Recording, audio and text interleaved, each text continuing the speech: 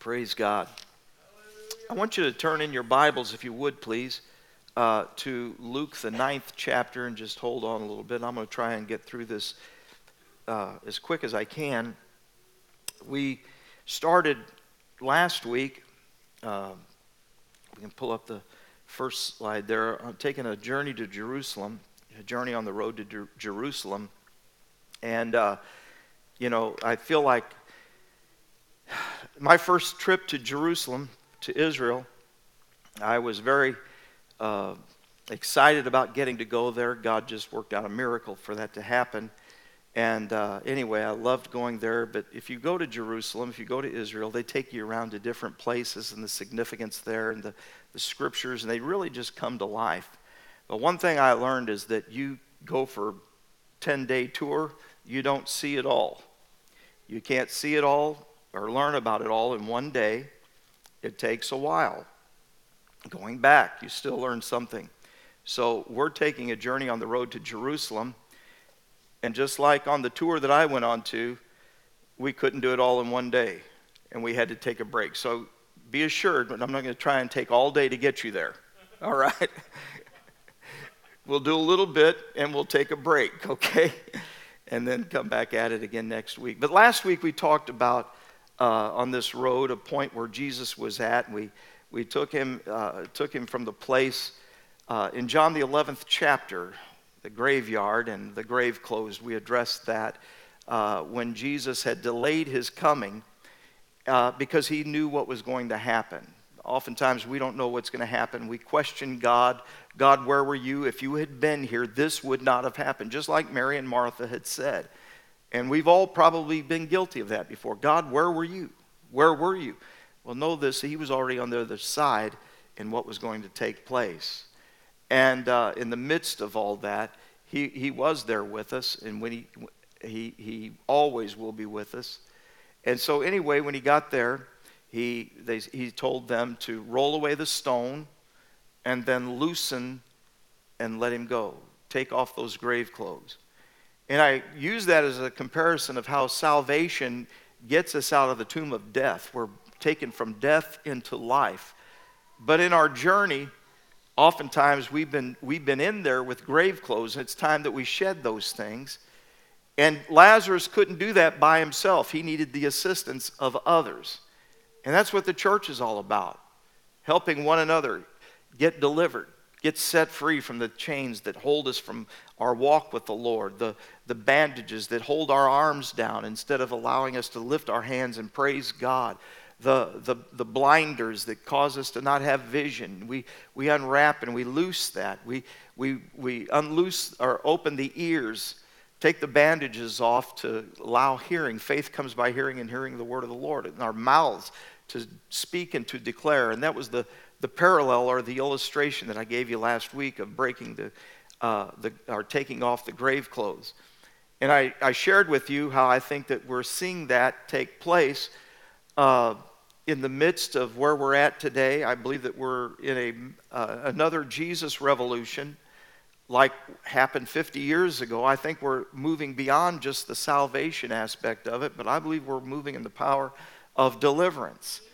And, a movie came out, or a documentary movie held in the theater at Edwardsville that was actually a deliverance service after they had shown how people were getting set free and people were delivered even in the theaters. And it went so well, I think there were 2,000 theaters that showed it, and now it's coming back again for 2 nights again. It'll be in Edwardsville, April 10th and 11th. And but whether it takes place there or here or wherever it is at, I want you to know something. God wants to set us free. Amen. Amen. He wants his people to be free. And so I think we're seeing that in our society today, in our culture, that the enemy has rejoiced and celebrated over the fact that he thinks that he's held the church in bondage. But we're coming out of the grave clothes. Amen. Amen. And we're getting ready to move forth. Amen. I knew of a revival, or I've heard of a revival. I didn't get to go to it, but down in Springfield, Missouri, in Ozark, Missouri, there's a church down there, James River Assembly of God Church in Ozark. And the church down there has grown phenomenally. I don't know if it's tens of thousands of people that they have, but they had a revival or scheduled meetings, a healing time for a week, I think it was a couple of weeks back. And they had Bill Johnson, the pastor of Bethel Church in Redding, California, and Randy Clark to come in. Randy used to pastor over across the river in St. Louis, but has a great healing ministry. And they came over and ministered there. And upon one night, there's a lot of controversy that has taken place, but apparently one night he asked for those who needed creative or regenerative miracles. And several people came down, and a woman came down who had been shot by her ex-husband, and as a result had to have 3 toes amputated. It was covered on the news back in 2015, and through prayer, not one of the guys, not the pastors, but prayer with people that were praying and believing, something began to grow. And of course, there's a lot of controversy about it, because how come they don't have it on camera? How come this, blah, blah, blah. Anyway, John Lindell says that it's taken place. I trust him. And until it comes out on air, I'm still going to believe by faith, because I know my God can do it. Amen. That's right. I know he can do it. That's right. Amen. And I believe for regenerative miracles in your life. Yes. Amen. I believe he can grow kidneys and, and all kinds of things. He can restore. He's God. He's God. He created everything that we have just by speaking it. He can do it. The days of the miracles are not done. That's right. They're not done. They're still happening. Praise the Lord. Amen. Amen. So anyway, today we want to look at this passage of Scripture from Luke the 9th chapter, if you will, please read with me. He's come from Bethany from last week, and several things have taken place, but it says now, Luke 9:51, it says, now it came to pass when the time had come. Everybody say, time had come. It's important about the timing. The time had come for him to be received up, that he steadfastly set his face to go to Jerusalem. He sent messengers before his face, and as they went, they entered a village of the Samaritans to prepare for him. But they didn't receive him. The Samaritans did not receive him, because his face was set for going to Jerusalem. They said, Jesus wants to go to Jerusalem, and they just didn't receive him. And when the disciples, James and John, saw this, they said, Lord, do you want us to command fire to come down from heaven and consume them like Elijah did? You want us to do that? And Jesus said, guys, don't. No, just quiet down. You don't even know what manner of spirit you are. For the Son of Man did not come to destroy men's lives, but to save them. And then they went on to another village. So this morning I want to talk to you a little bit about this road to Jerusalem that's taken us here into heading for Jerusalem. They make this stop there. And Jesus is now, for the second time, predicted his death and his resurrection. He did like 3 times that he really prepared them. They didn't know what to think. In Matthew, the 16th chapter, Matthew records it like this. Jesus says, hey, what are people saying about me? What are they saying about me? And of course, the people, they heard it out in the streets. They heard the rumors. They saw it on Facebook and online. They Googled it. Well, some are saying that you're Elijah, and some Jeremiah, one of the prophets, Isaiah. They're saying that you're one of those prophets. And he said, but, well, who do you say that I am? And apparently no one else answered, but Peter spoke up. He says, well, you're the Christ, the Son of the living God. And Jesus looked at him and he said, wow, Simon Peter, for flesh and blood didn't reveal that to you. My genetics, my physical appearance didn't reveal that to you, but my Father which is in heaven. And he said, upon this rock, the revelation of this rock, I'm going to build my church, and the gates of hell will not prevail against it. And Peter has this great revelation. I'm sure he's probably looking around, kind of. saw that. Jesus commented about it was God that revealed it. And then Jesus said, well, I want to tell you something. The Son of Man has to go to Jerusalem, and there he's going to be betrayed by the people there. The priests are going to take him, and they're going to hang him, or they're going to crucify him. And then I'm going to be dead. And then I'm going to rise again on the third day. And Peter, the same guy who had the revelation, says, far be it from thee, O Lord. That cannot happen. And before he could get his whole statement out, Jesus said, get behind me, Satan. You're an offense to me. Because he knew what Spirit was trying to manifest there through Peter. And so he rebuked him. And so this is the second time that he's tried to reveal to them that his reason for being is that he has to go from there in just a short period of time, and he's going to be betrayed, he's going to be mocked, he's going to be examined and tried, he's going to go through such pain, even to the point of death, hanging on a cross, but he'll be buried, and that he's going to rise again.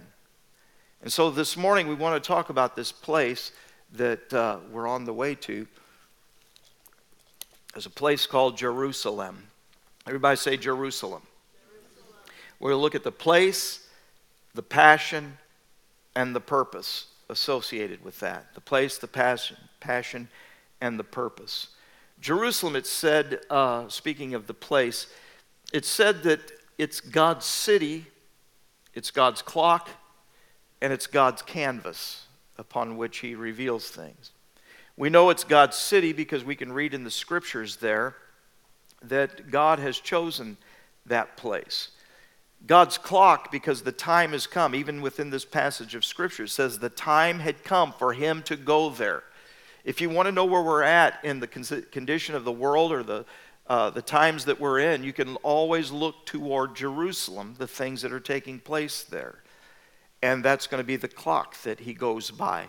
And then also, it's his canvas. Throughout the Old Testament, we saw pictures painted, and we're going to talk about a couple of those today, but the paintings that portrayed and were a type or a foreshadowing of what would happen, not only later on, but even in the spirit realm. So it's God's city, God's clock, and God's timepiece. I wanted to share with you. I don't know what I did with it. Somebody tell me what I did with that. I got all these papers up here. Oh my goodness, I can't find it. Anyway, I had the quote I wanted to give to you this. Here it is. And this person made the statement about Jerusalem. It says, we will not return immediately to Springfield. We're going to go abroad among strangers where I can rest. We will visit the Holy Land and see those places hallowed by the footsteps of the Savior. There is no place I so much desire to see as Jerusalem. These were the last words of President Abraham Lincoln spoken to his wife Mary the very moment before he was assassinated. That was how important Jerusalem was. He felt in his life and in his mind that he wanted to see that. And I believe that though he may have not gone to see Jerusalem, he'll be able to see the new Jerusalem that's coming down from the Father. Yes. Amen? Yes. So there's no other city like Jerusalem. No other city like it. Nothing can compare. 764 times it's mentioned, the name Jerusalem is in the Bible. More than 800 times it's used as a reference without being called specifically named. It's been the site and the hub of spiritual as well as physical conflict even from its beginnings. There's no other city quite like it. But God chose this city. Psalm 48 verses 1 and 2 says, great is the Lord, greatly to be praised in the city of our God, in the holy mountain, beautiful elevation. The joy of the whole earth is Mount Zion on the sides of the north, the city of the great King.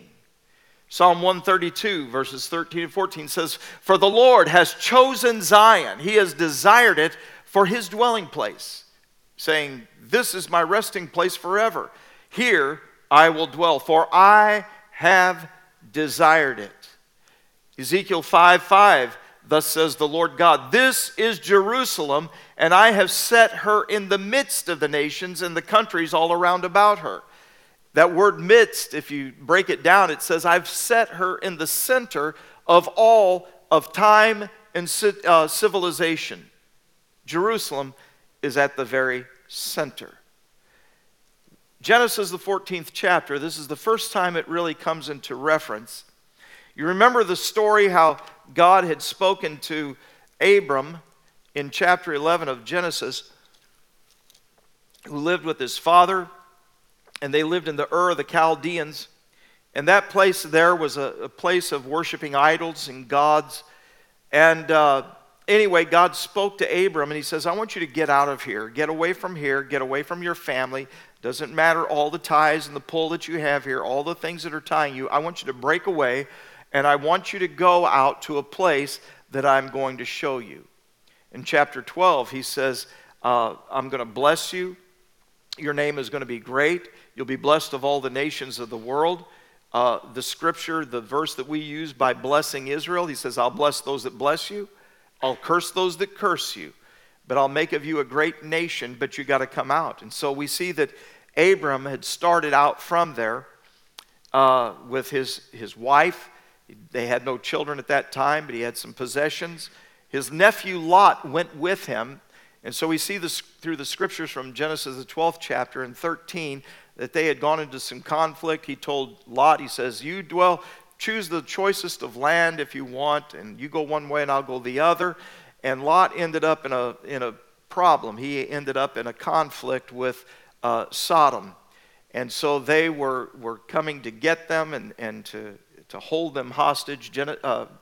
Abraham got this, and he went to battle for them, and he brought his resources there.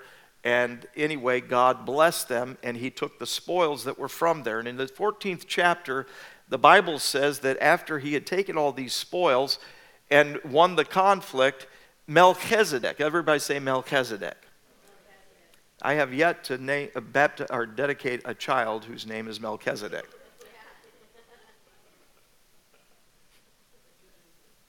I would like to sometime. And I guess the reason is that Melchizedek was the king of Salem. The Bible tells us that we don't know where he came from or anything where he went. We don't know anything about it, okay? So I guess the reason we don't dedicate children or name children Melchizedek is we kind of know where they came from, all right? Melchizedek, the king of Salem, brought out bread and wine. He was the priest of God Most High. And Melchizedek comes out bringing this loaf of bread, this vessel of wine, and he begins to bless Abram. And he says, blessed be Abram of God Most High, the possessor of heaven and earth. And blessings be God Most High, who has delivered your hand, or delivered your enemies into your hand. And the Bible tells us that Abraham, or Abram as he was called at that time, gave him a tithe or a tenth of everything that he had been blessed with. So we see that this is the first mention of any type of thing, of a city where Melchizedek comes from. Melchizedek is called, his name means king of righteousness, and he blesses Abraham, and he's a type of priest, or a permanent priesthood as we would understand it, that Jesus was after. The scripture says that you're a priest after the order of Melchizedek. Not the earthly priesthood of Aaron that was established during the time of the tabernacle, but you've come from a different priesthood, one that has no beginning and no end, an everlasting priesthood. And Abraham then at that time gave him tithes, or an offering, or a tenth of what he had been given. So he's the king of Salem. Now the word Salem is actually Shalem, as we would understand it, means the king of what we note to be shalom. When we say shalom, everybody say shalom. Tell your neighbor, shalom. All right? And the thing about shalom is you don't know if you're saying hi or bye, because it's used at both. So, but anyway, he's the king of Salem, or shalom, which means a whole lot of things. I taught for one solid year in 2012 on what shalom means. I want to make a book out of that. It'll be 12 chapters long, one for each month, but it goes through all the aspects. But it has like 12 or maybe more meanings than that. But in everything we understand, shalom means the greatest of things that could be spoken unto somebody. Peace, prosperity, wholeness, health, well-being. All these things are spoken. When you greet someone, you speak that to them. When you leave that with them. You speak that over them. And so this king, he's the king, if you can understand, the king of shalom. He is the king of completeness. He's the king of wholeness. He's over it all. He's the king of peace. And this is where he came from, and became known later as not just shalom, but in Joshua, the 10th chapter, verse 1, when Joshua is making his conquest to take over the areas and drive out the enemy of the land that they were supposed to possess, they came upon this city that was there, and he called it Jerusalem. Jerusalem, it means the possession of peace, or the city of peace. The city of shalom, the city of completeness and wholeness, and nothing missing, nothing broken, and nothing lost. And that's what it is known as today. That's what Jerusalem is supposed to be. But yet, when we think about Jerusalem being the city of peace, and yet all the conflict that's been about it and around it, and will be until the time of the coming of the Lord. Amen? So that's why he says, I want you to pray or declare the peace of Jerusalem. Are you understanding? In other words, declare that they come into their destiny and be who they're supposed to be. So Abraham has this encounter with Melchizedek, who came from this land. And later, the Lord blesses him, and he says, you're going to have a seed, you're going to have a son, and through him, all the nations are going to be blessed. And they wanted a child, and they're both up in age, well advanced in age at that time, and they didn't think it could possibly happen. Sarah, his wife, says, why don't we try something different here? Well, actually, he prays earlier. Abram prays to God. He says, why don't you just take my servant? He's a great guy. Eliezer, he's a good guy. Just let him carry the seed. And God says, no, it's got to come through you. He's not your son.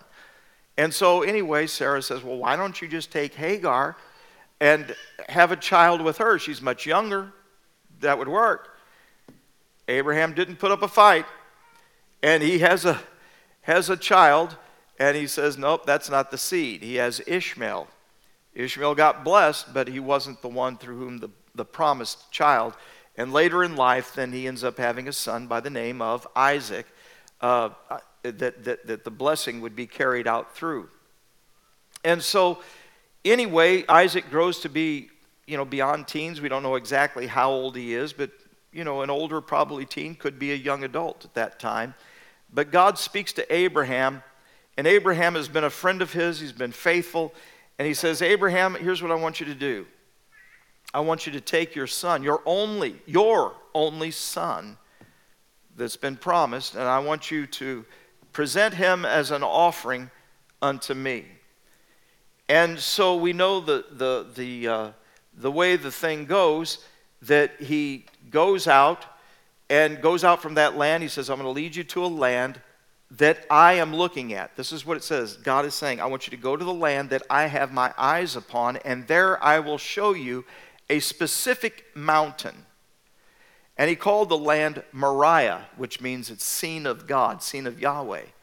And so the Jews and all their beliefs, they believed that this was actually the foundation of the earth. This was the centerpiece of all the nations, the centerpiece of all time.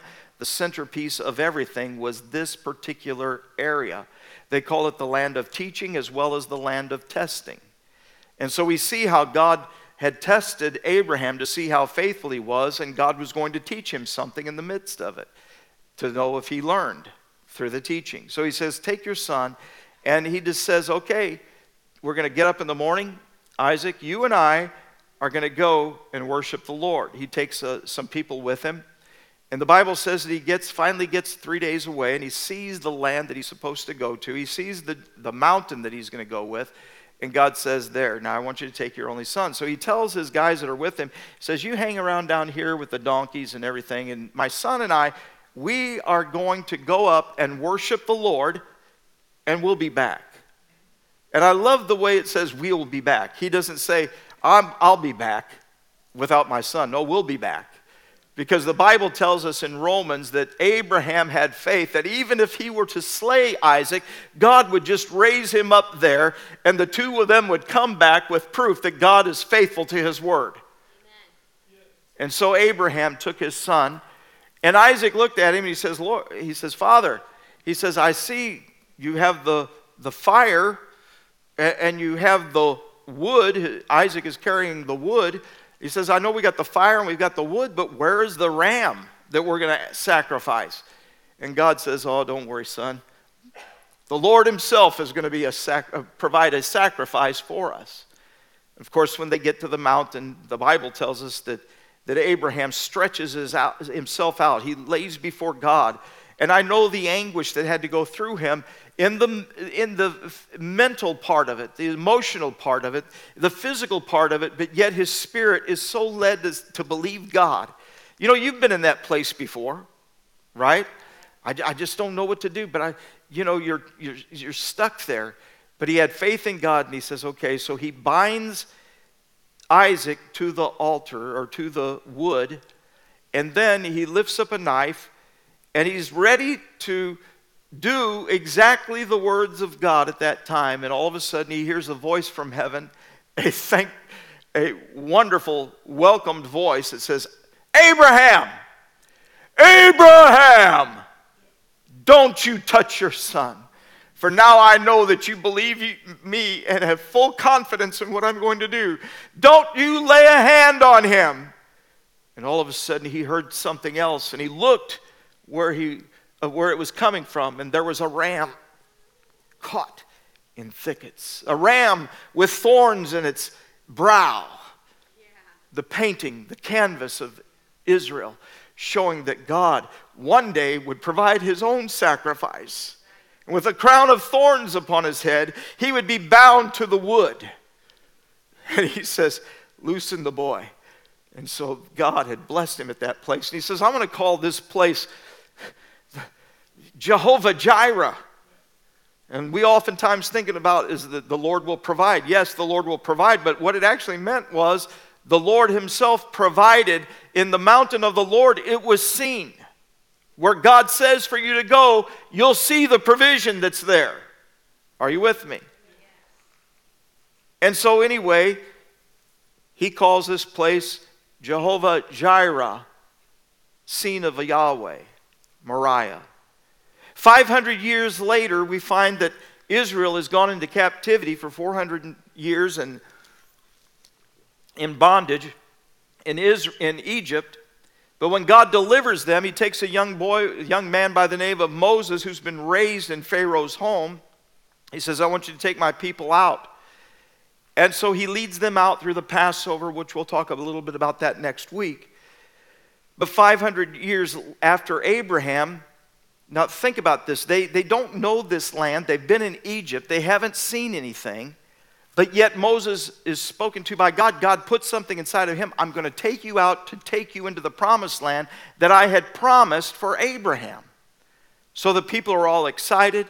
There's a Passover that takes place. They're delivered. Pharaoh tells them to go. They give them gold, silver, jewels, wealth, all these things, and they leave out of there. And you know the story. They get to the Red Sea. Pharaoh changes his mind. He chases after them, all the armies that are there, and Israel's on foot. And God tells Moses to hold out his staff, his rod, over the water, and the Red Sea parts one direction and the other. They walk on dry land. He gets to the other side, and here comes Pharaoh and all of his chariots. And the Bible says that he extended his staff over the water again, and the water came together and drowned all of them, and the chariots and everything, horses.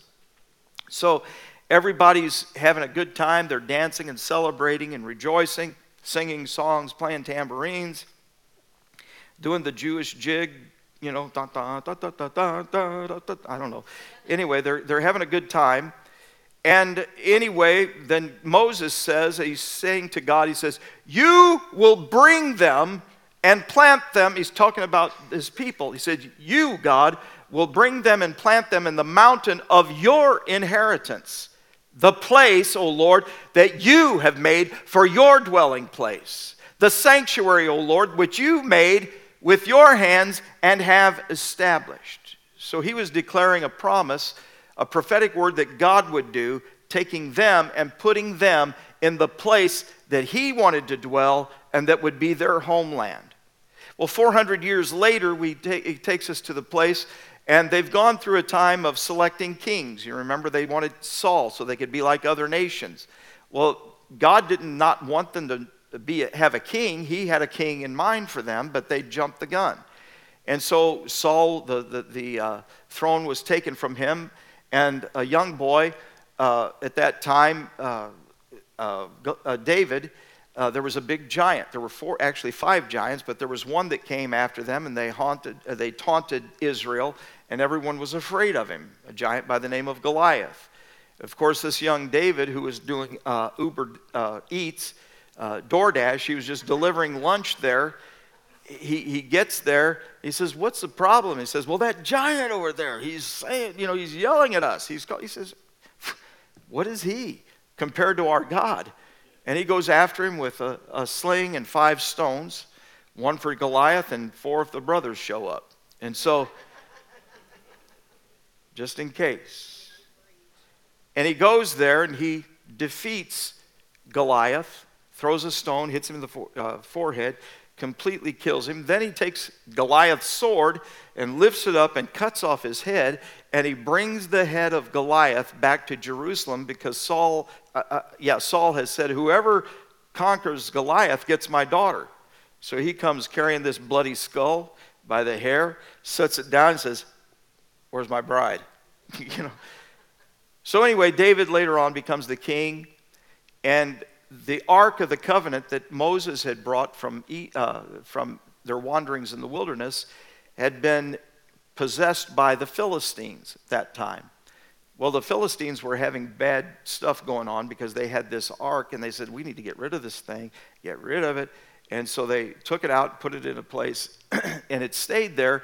And David says, you know what? I want this to come to Jerusalem. I want to bring this here. And so he sets out on a journey and endeavor to try and bring the Ark of the Covenant into Israel, but he does it incorrectly. The ark is being transported by oxen rather than the priesthood. He makes a big mistake, and so finally he gets it right. He does the right thing, and anyway, he brings it in with much rejoicing and sacrifice. David's dancing.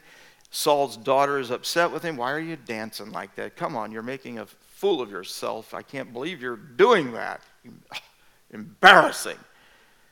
And he says, anyway, he dealt with that later. We won't worry about it. But then they have the tabernacle set up, and the ark is there, and worship is taking place. But David, at this time, takes a census, and he wants to find out how many people they have. And God had specifically told him not to number the people, but he numbered them anyway. And so at that time, a plague came upon all the people. And David repented. He said, Lord, I'm sorry. I'm sorry about that. I know you told me not to do it, but please, I'm the one that sinned. Bring this judgment upon me, not upon all these people. They're innocent. And so anyway, the Lord spoke to him and he says, I want you to go to Ornan's house, and on his threshing floor, there I want you to build an altar. So he goes to Ornan and he says, look, the Lord told me, and he's the king. The king comes to your house and he says, hey, I'd like your backyard if I could, please. I would like to build an altar there. And Ornan says, by all means, but here, I'll just give it to you. He says, no, I want to buy it. He says, you don't have to buy it, king. Believe me, my yard is your yard. You go ahead and do what you want with it. And he says, David makes this statement. He says, I refuse to give to the Lord something that I didn't pay for. That which cost me nothing, I will never worship God with it. And so anyway, he bought that. And then as he was dedicating that place and built an altar, that this is what he said. This is the house of the Lord. Right here in this spot. And from there, that was set aside. That was Jerusalem in the land of Moriah, Mount Zion, the mountain of the Lord, the city of Zion, the city on the great hills that was beautiful for situation, the joy of the whole earth, was from that point, from a threshing floor, would be a place that would be throughout eternity. Are you with me? And so anyway, that was the place. It began to be known as the place. Jesus gets to this point, the time has come. It's time for him to go to Jerusalem. And the Bible tells us that he set his face intently toward Jerusalem. Jerusalem, the place, and now we see Jerusalem, the passion. He set his face toward Jerusalem just like Abraham did. Just like Isaac did whenever he was carrying the wood. He set his face just like Jacob did whenever he came to the place. He says, this is the gateway of heaven. This is the place of God. He set his face just like Moses did when he led the children of Israel out of there to the place that God was going to show them. He set his face just like Joshua did as a conqueror that was going to go there and take that city and give it back to them. He set his face just like David did, that with joy he would go on to that place and do what he was supposed to do. It was with great passion. That word passion in the Old Testament means to cleave, which is an interesting thing because we think of it being so much as an emotional thing in the passion of the moment. But it wasn't just an emotional type of thing. It means to cling. In Deuteronomy, they use the word cling to God. It wasn't just an emotional thing. God is not just an emotional thing. I'm telling you what, he's a spirit connection. Amen? And it is released by an action, and it's implied by sticking to it or sticking with it. He was looking at Jerusalem. He says, I'm going to this. I don't care what happens. I know what faces me there, but I am clinging to that. I am so joined to that which I have to do. It's with fervor of spirit. I will adhere to this. The purpose and the place are connected by the passion that I have toward it. And he became at one with the place and the purpose. And so we'll move on to Jerusalem. Where are we at? I missed a couple things, didn't I? The passion, the purpose. What was the purpose of him going there? I'm going to give you this real quick. The purpose was he was going to declare. He came to declare. This is why Jesus came. In John, the first chapter, verse 18, when John is talking about Jesus coming into the world that was made flesh, he says, nobody has seen God at any time, yet the only begotten Son has declared him. He's made him known. To declare, in John 17, Jesus prayed before he went to Calvary. And he says, Lord, I want to make your name great, and I pray that these people will be as one, just as you and I are one. Jesus came to declare the name of the Lord and to declare God, to erase the misconceptions. You see, there are still people today that have misconceptions about God. Why would God ask a man to go kill his son? They don't understand that. They think God is being mean and cruel. Why did God allow this to happen? Jesus came to show the misconception. He didn't want Abraham's son. He wanted to show Abraham what he was going to do. Erase the misconceptions. God is a God of love. He wanted to express God's love. No greater love has anyone than a man would lay down his life for a friend. Through his action, Jesus was declaring the love of God. And he was establishing a relationship with God. That now we can come into the Holy of Holies by virtue of the blood of the Lamb and have a relationship with God. He came to declare that. He came to do the will of God. Hebrews says that it is written in the volume of the book, Lord, I have come to do your will, O God. Jesus only did what he saw the Father doing. John the 5th chapter, he says, I don't do anything of my own accord. I only do what I see God doing. He came to deliver. Hebrews, the 2nd chapter, verse 15 says, to release those who through fear of death were all their lifetime subject to bondage. Every person that has been subject to bondage, those who don't know Jesus, from all time, from now, especially today, He came to deliver us from bondage, to deliver us from sin, to deliver us from a spirit of fear, to deliver us from every stronghold that the enemy has built up. Jesus came to deliver us from every mind and thought of rejection, every confusion, to deliver every addict from the curse that is upon their life, to deliver us from the anxiety, the stress, the pain, the agony. He came to deliver us from the hopelessness that we were living in before that. He came to deliver us from the bitterness that Satan gets a root of and plants in our life. He came to deliver us from every grief and every sorrow, every pain, every jealousy, every rage. He came to deliver us. Colossians 2:13 says that He has delivered us from the power of darkness and conveyed us into the kingdom of His Son, of His love. Redemption through His blood. Delivering us. I worked in a factory one time and they had conveyor belts. And it would go from one place, and if it was on the belt, it would just take it from one place to the other. And just like God conveyed Lazarus out of the tomb, He brought him out to where he could be set free. I want to tell you something. He has conveyed us out of darkness and into His life. He has delivered us through the blood of His only Son that we could be set free. Thank God for deliverance. And He came to destroy. 1 John 3:8 says that for this purpose the Son of Man came into the world, that He might destroy the works of the devil. Everything that Satan has been doing, had been doing, and has been doing, or ever will, Jesus came to destroy that. Amen? Hebrews 2:14 says, inasmuch then as the children have partaken in flesh, and even so much as the children are flesh and blood, He Himself came as flesh and blood. He shared in that through His death He might destroy him who had the power of death. Jesus came for that purpose. He went to Jerusalem. The reason He was going there was not to sightsee.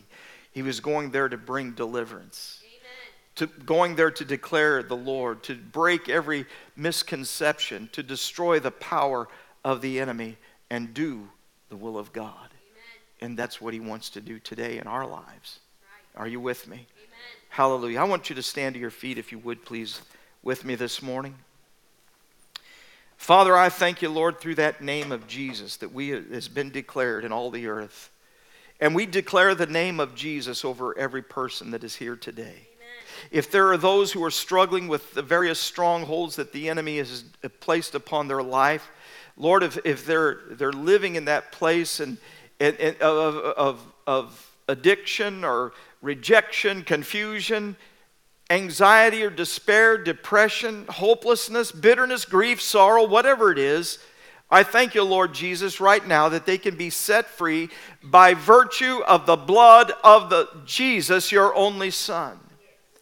I speak over them right now, shalom. Amen. Shalom. I speak wholeness, completeness, perfection, peace, prosperity, provision over them in Jesus' name. I declare over them nothing missing, nothing broken, nothing lost. Thank You, Jesus. It's all brought together through the power of Your Son. And I want you to lift up your hand right now and say, Jesus, I thank You that You had the passion to go to that place with that purpose that I might be set free. Everything I struggle with now, I release to You. Break every bit of it, remove every bit of it out of my life, and set me free. May Your peace, may Your shalom that passes my comprehension invade my life now. May it invade my family. May it invade my home, my workplace, my city, my country, my world. May the name of Jesus bring healing and wholeness. In Jesus' mighty name. Hallelujah. Put your hands together and say, I thank you, Jesus. Thank you, Jesus, for your blood that sets the captives free, releases them today. Every stronghold has to flee in the name of Jesus. Hallelujah. Hallelujah. Glory to God. I thank you, Lord, that we are going to be a church that is known of, was spoken of, or mentioned as the army of God. And that we're a part of it in Jesus' name. I'm reminded, just let me give you this, I'm reminded of this song they used to sing 40 years ago on one of the television programs. And I had my choir sing it when we were in Pittsfield. But it's talking about the blood-bought, the church, the redeemed. It says, we are in the army of the Lord. We've been bought by the blood, washed in his blood. I can't remember it all now. But it says, every stronghold of bondage must fall beneath our feet. Every prisoner of captive be set free. Well, I forgot it all. We're the blood-bought, the church, the redeemed. Let the redeemed of the Lord say so. Hallelujah. Give him praise this morning. Glory to your name. Hallelujah. Father, I thank you, Lord, as the church of the living God, that we're able to do what we need to do this morning in making preparations for what you've blessed us with. Give us strength beyond physical ability to be able to do what needs to be done, to move a piano, God, to do these things. And we thank you, Lord. I pray, God, there are things that are written on these floors here that are proclamations, prophecies, praise reports. And Lord, I pray that as the carpet layers remove this carpet, that they read these things, and may your spirit that has been declared from the foundation of this house, may it speak to their heart and to their life. May the Holy Spirit move upon them. May they have hope in your name. We ask it in the name of Jesus. And everyone say, Amen. Hallelujah.